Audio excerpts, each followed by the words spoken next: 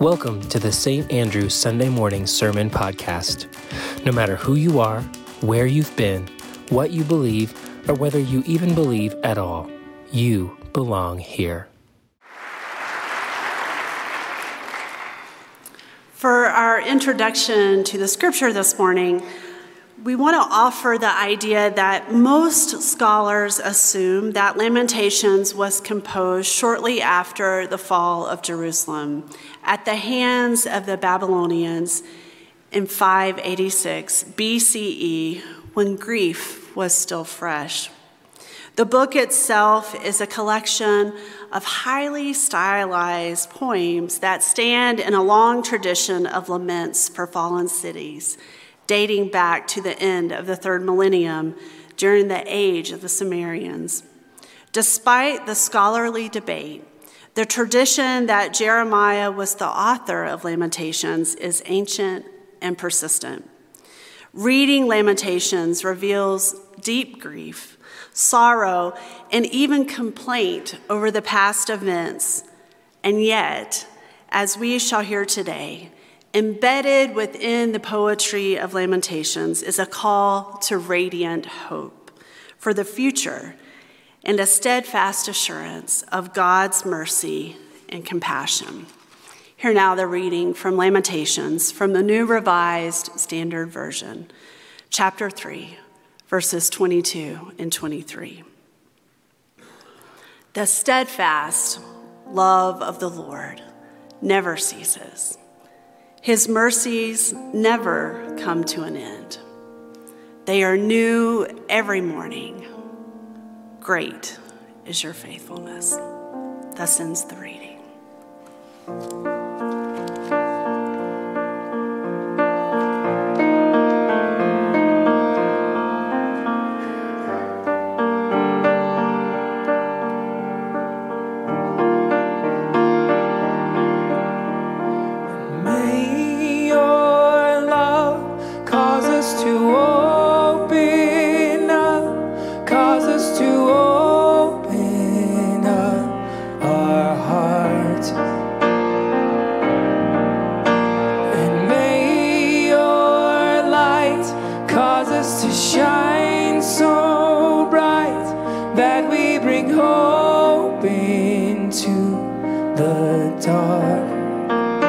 Sing that one more time.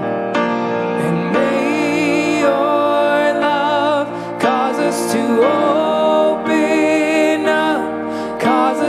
open up our hearts.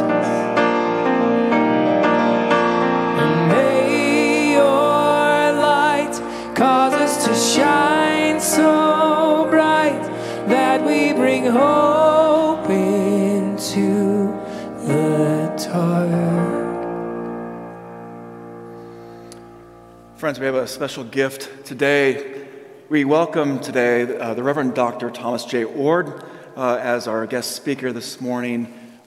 If you've been around St. Andrew long enough, you know my deep commitment to helping those who have been in the mainline tradition in particular to reimagine concepts of God that may no longer work for them, and to introduce folks to a God in the Bible that maybe they've never met but has been there all along. I share a similar vision with Dr. Oord. We've been trained from some of the same schools of thought under some of the same theologians and influencers of the 20th century. Of course, Dr. Oord took it to the next level and has become, I think, one of the most influential theologians in this conversation about reimagining the God of the Bible and the God of our real lived experience. It is a real joy to welcome Tom to St. Andrew. Tom is currently leading a doctoral program with Northwind Theological Seminary. He's also the director of the Center for Open and Relational Theology. He's written over 30 books and articles over the last several years and is cranking out about a book every year now. We have many of those books for sale today if you'd like to know more. Maybe most importantly, Tom is married and a father of 3 grown daughters. I like to think of Tom as a theologian of love and divine love, and I think you'll hear that today. Would you please welcome Dr. Thomas Oord?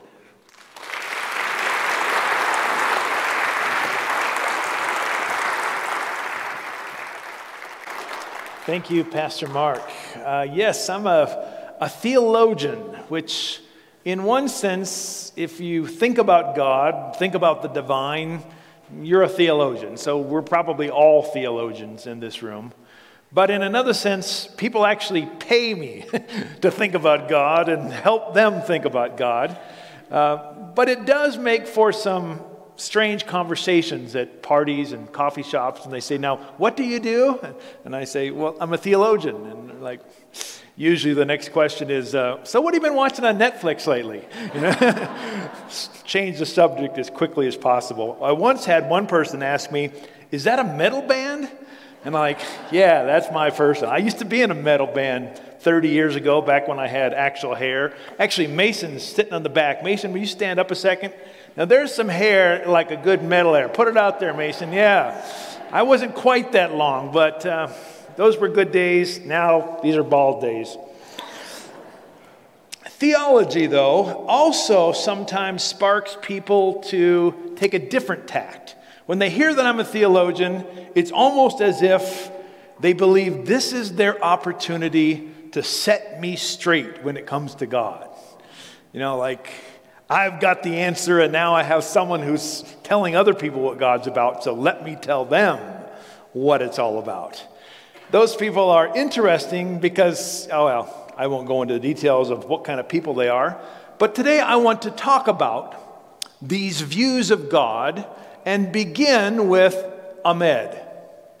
Ahmed found out I was a theologian and then sort of shifted into, well, I'm going to tell you the truth about God, and began to list the divine attributes. He said, God is timeless, omnipotent, indestructible, impassible, immutable, independent, impenetrable. And I'm like, whoa.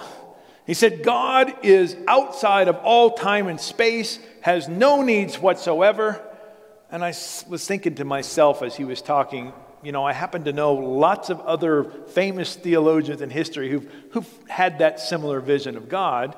But I said, now tell me, does this timeless and independent God, does this God actually love?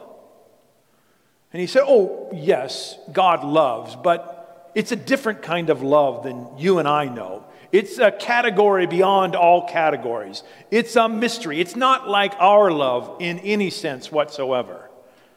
And I'm thinking to myself, how is it that you seem to be really confident that God is timeless, omnipotent, etc., but when it comes to love, it's like, pull out that mystery card, I don't really know. I said to him, you know, I'm the kind of person that when it comes to God, I start with love and then try to figure out the other aspects of God in light of love. He reminded me of another person. Oh, I forgot to put the little... This guy, Ahmed, thinks God has no needs whatsoever and exists outside of time, timeless. Another person I want to talk about, his name is Margie. Margie also, when she found out that I was a theologian, decided she needed to unload all of her views about God, except in her case, she believes God is mad, really mad at you and me, and all of the world, but especially about America. Everything that's bad that's happening right now, she says, is God's punishment. The pandemic, that was God. She also believes that you and I are going to hell when we die because you and I have sinned and God is pissed at us. And you know where we go if God's mad at you? H-E double toothpick. Well, I heard her talking and I said, what happened to the idea that God is forgiving? Does that sort of fit into your scheme at all? She said, well, God forgives the just, but punishes the unjust. And I thought for a moment, I said, well, if a person is just or righteous, what is there to forgive? I said, that doesn't make a whole lot of sense to me. Is anybody righteous? She says, no, none of us. I said, okay, so in other words, God never forgives because none of us are righteous. I said, does that make any sense to you at all? I mean, what about the God of the Bible, who is a forgiving God, who doesn't repay evil with evil, but repays evil with good. She looked at me a moment, and then as if she didn't even hear the question, she said, God hates gays.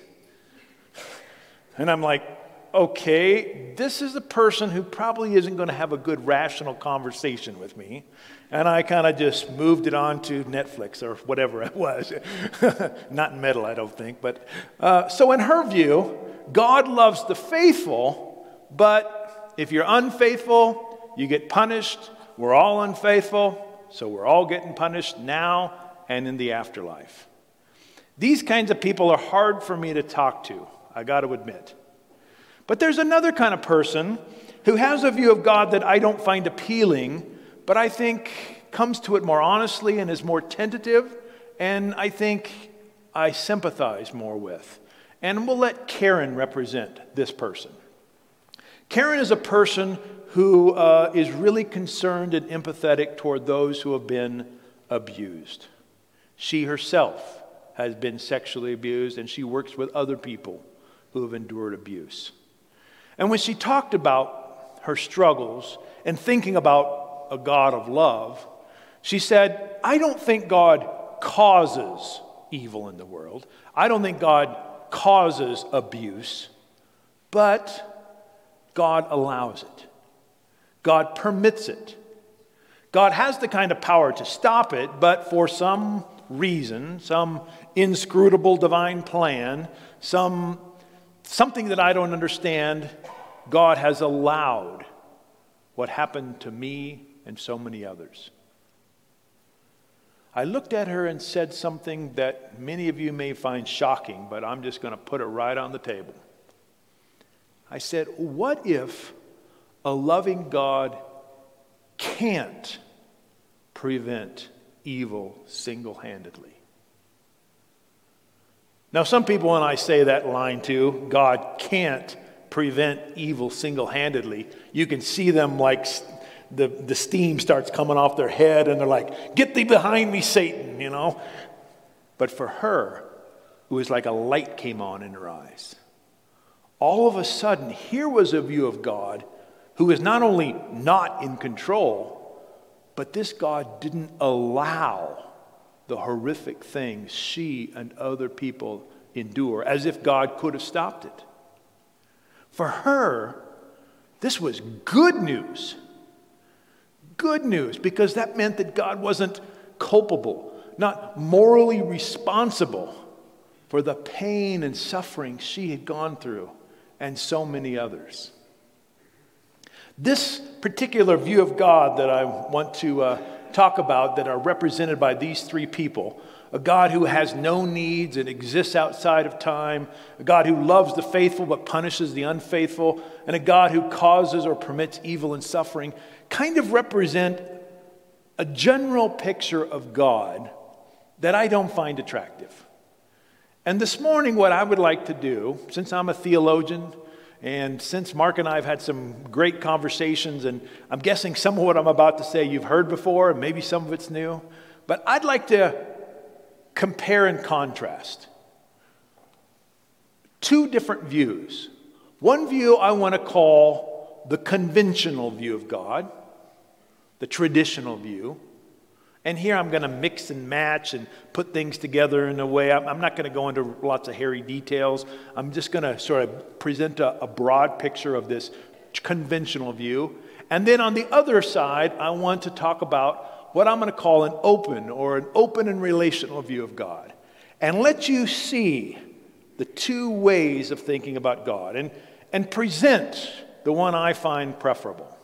Now, let me say right up front, God didn't download this sermon into my head last night as if this is all straight from heaven and I've got everything figured out and I'm absolutely certain that this is the right view. I'm not that kind of person. I don't come to you as if I know it all. However, I do come to you believing that some ideas do seem to work better than others. Some seem to fit Scripture, at least the general drift of Scripture, better. Some seem to fit science and our personal experience and wisdom better. And so I want to propose a way of thinking about God, not enforce it or force it on you, and let you try it on for size. All right? So, let's look at 10 aspects or details of this conventional view of God. The first one I mentioned already, that maybe one that a lot of you haven't thought about, is the idea that God is outside of time or timeless. This is a very common view in the Christian tradition. If you look at some of the major theologians, if there's any theology nerds in the crowd, people like Thomas Aquinas, Augustine, John Calvin, Martin Luther, they all sought God somehow was outside of time and saw all history in one glance, knew the beginning and the end all together. In fact, Augustine, the most influential theologian who didn't write the Bible, thought God created time. There's one aspect of that traditional view. Another aspect is this God is omnipotent. This God is in control.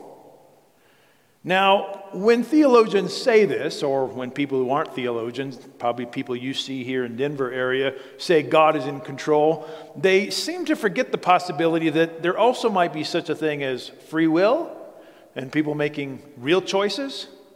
Does it make any sense at all to think that God controls everything, but that we also have free will? I don't think so, but a lot of theologians have said yes. In some mysterious way, they said, God is omnipotently in control, but you and I have genuine free will. Now, a part of the Methodist tradition, most of you probably know, our tradition doesn't think that. We're Wesleyans who think that we have free choices when it comes, and God prevalently offers, through grace, these choices. But the classic tradition has said, nope, God is omnipotently in control.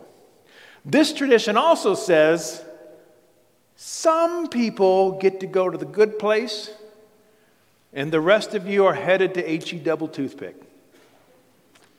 Heaven and hell.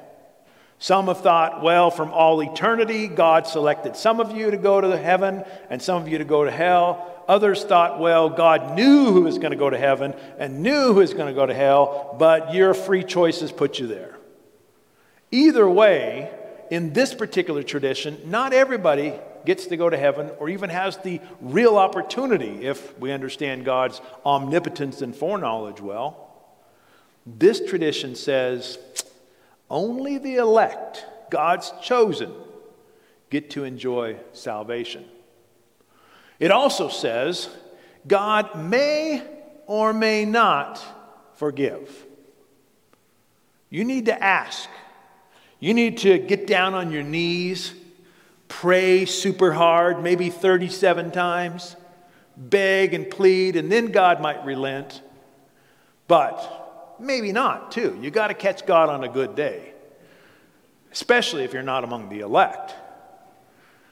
This God may decide to give grace, as the common saying goes, but also may decide to get out the big stick and teach you a lesson. This God also is the kind of God who actually primarily loves God's self. I know this one might sound really weird to you all, but let me explain it. This is what Augustine thought. He reasoned like this. God is smart. So far I'm on board with him. God is smart. God loves or values only that which is supremely valuable, and God is supremely valuable. So God only loves God's self. The ultimate narcissist. Now that just doesn't fit with the way I read the scriptures. It doesn't fit with the first verse I ever memorized as a little boy. For God so loved the world that he gave his only begotten Son, that whoever believes in him should not perish, but have eternal life. That sounds an awful lot like God loves us. But that traditional God, who only wants to love and contemplate the most valuable, ultimately only loves and contemplates God's self.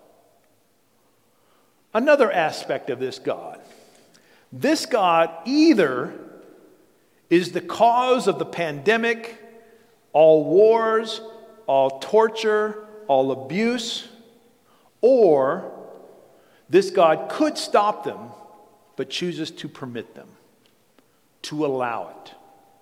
This God has the kind of controlling power to up and fix the pandemic as quickly as it started, but decided to let things play out, have some people die and get sick, wait it out, see where the course went. Does that make sense to you? It doesn't to me, but maybe you'll see my alternative in a moment. This God is also self-sufficient in every sense possible. This God doesn't need you or me for anything. God can get the job done, all alone. Our lives, our contributions, don't ultimately matter. Oh, maybe God will invite us to do something, but if we fail, God's going to get the job done no matter what we do. This God has no needs at all. Now, at first, that sounds kind of good to some people, but when you start thinking about it, it kind of starts sounding weird. Imagine you decide to partner with someone for a lifetime in marriage, and your partner says to you, yes, I would like to get married to you, but let me tell you right up front, I don't need you at all. And in fact, nothing you do is ever going to affect me or how I think. I'm guessing most of you would think that the person who said that is unhealthy. Like there's a healthy sense of dependence, a healthy sense of need. But the God described in conventional theology, no needs whatsoever. This God also has decided from all eternity everything that's going to happen, including the fact that today in this service, Tom is going to awkwardly stand with his hand up to his left in front of you.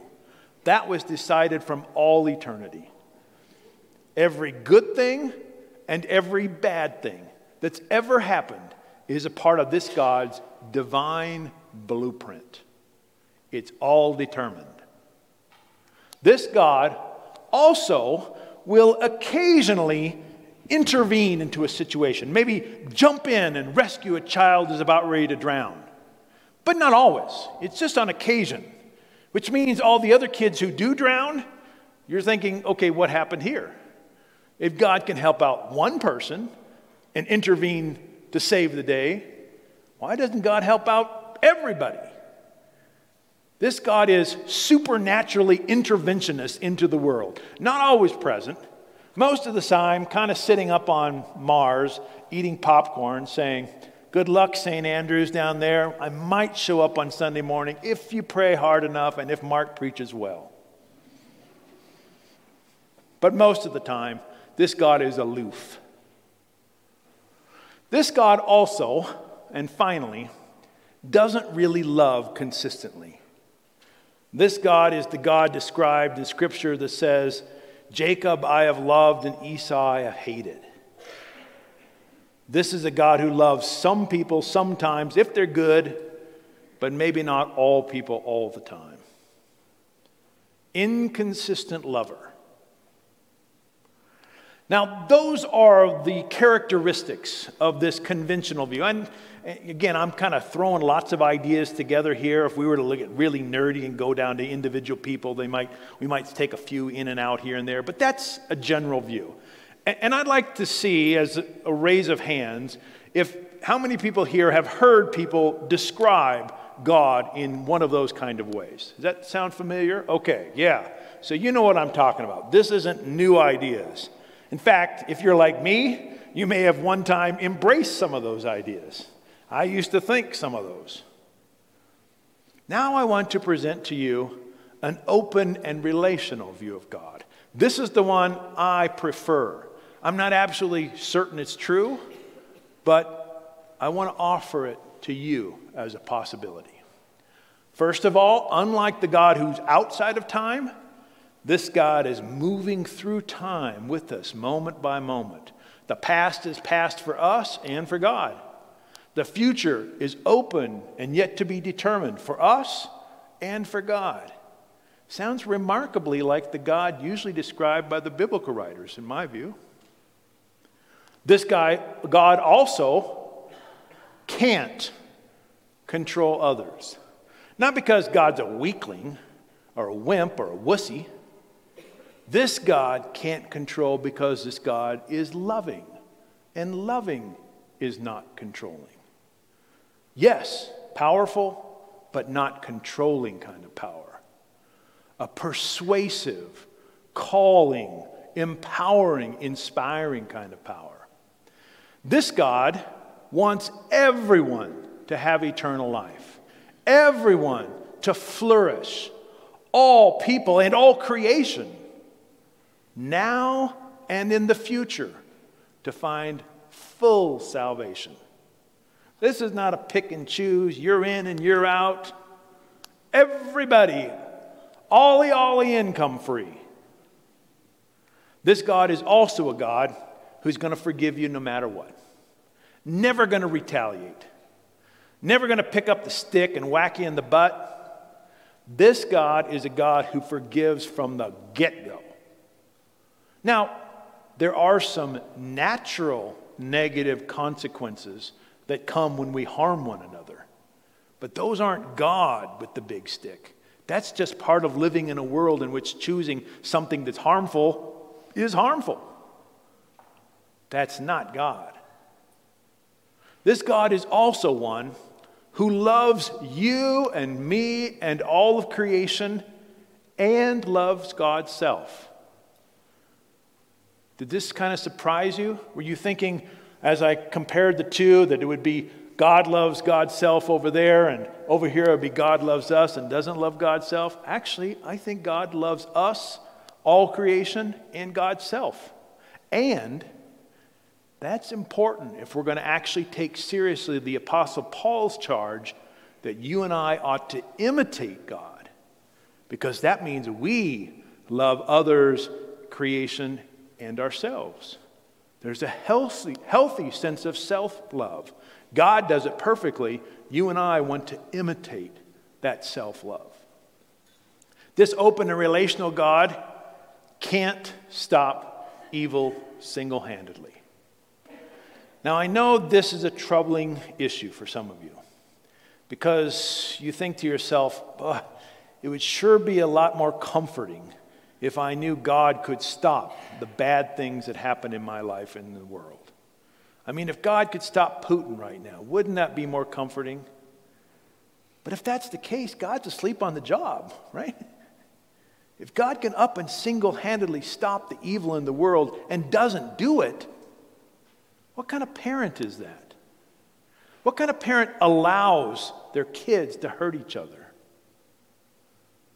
I'm coming to you today from the great state of Idaho.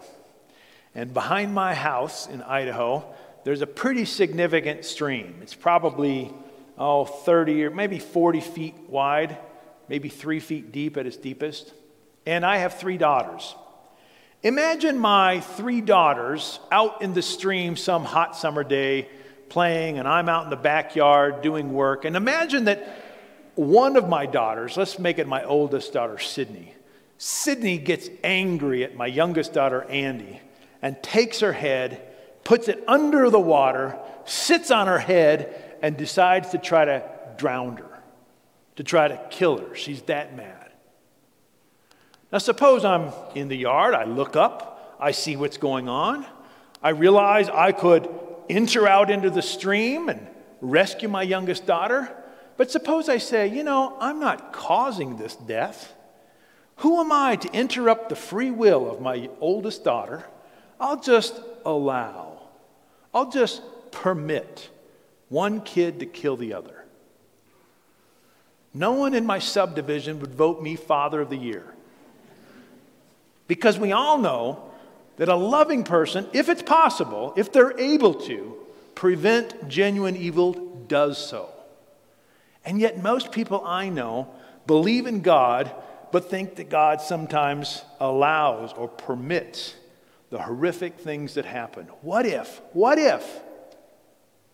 God's love is such that God can't single-handedly stop evil? That's the proposal that I want to suggest this morning. Also, what if God wants love to win, but is calling upon you and me and all of creation to join in the work of love. What if, and this is another thing that might sound really unsettling to some of you, what if love can't win in its fullest if we don't cooperate? What if God needs us? Needs us in the sense not to exist, God's going to always exist, but needs us in the sense of the mission of love in the world, that you and I, our choices really matter. That's what the open relational perspective says. And what if this God has some general plans, but doesn't determine the blueprint? In other words, this God isn't just winging it, like, well, whatever. This God is guiding, calling, luring, wooing us, but God isn't determining all of our responses because we have freedom, and so does creation. What if this God is always present to us at all times and all places? This God never leaves us or forsakes us, to quote the scripture. In fact, this God empathizes with us when we suffer, actually feels the pain and suffering with us when we endure it. And what if, finally, the God that actually exists, the open and relational God, always loves, 24/7, humans, other creatures, worms, quarks, those aliens that I know are out there somewhere. What if God loves everything and everyone at all times and relentlessly? That's the vision of God I find compelling. And that vision, I think, helps us to try to give a real strong response, a plausible, a reasonable, even a biblical response to the kinds of questions and issues that we looked at earlier. That is, when we look at someone like Karen here, who asks the question of God's love in the face of abuse, we can say to Karen, God isn't punishing you, that this pain isn't somehow part of God's plan.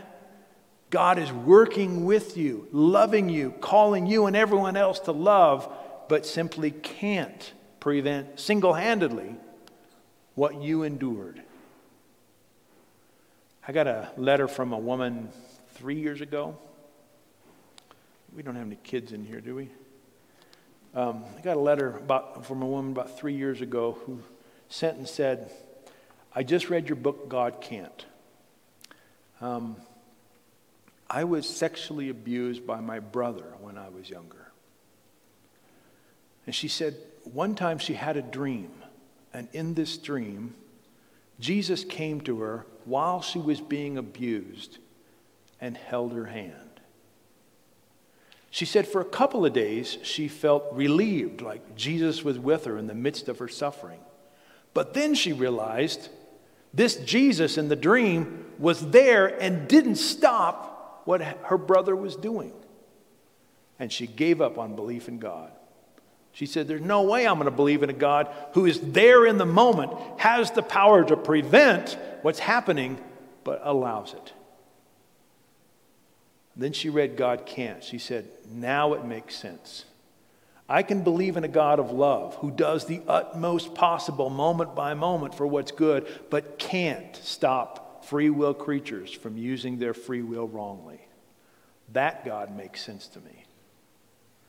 And that makes sense to Karen. This is also a God who's not punishing people, not sending people to hell, calling all people at all times and all places. A God who forgives.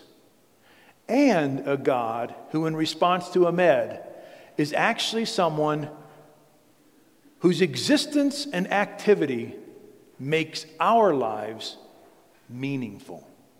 Do you realize that if God is omnipotently in control, and the end is already secured and determined and final and fixed, that means what you and I do doesn't really matter.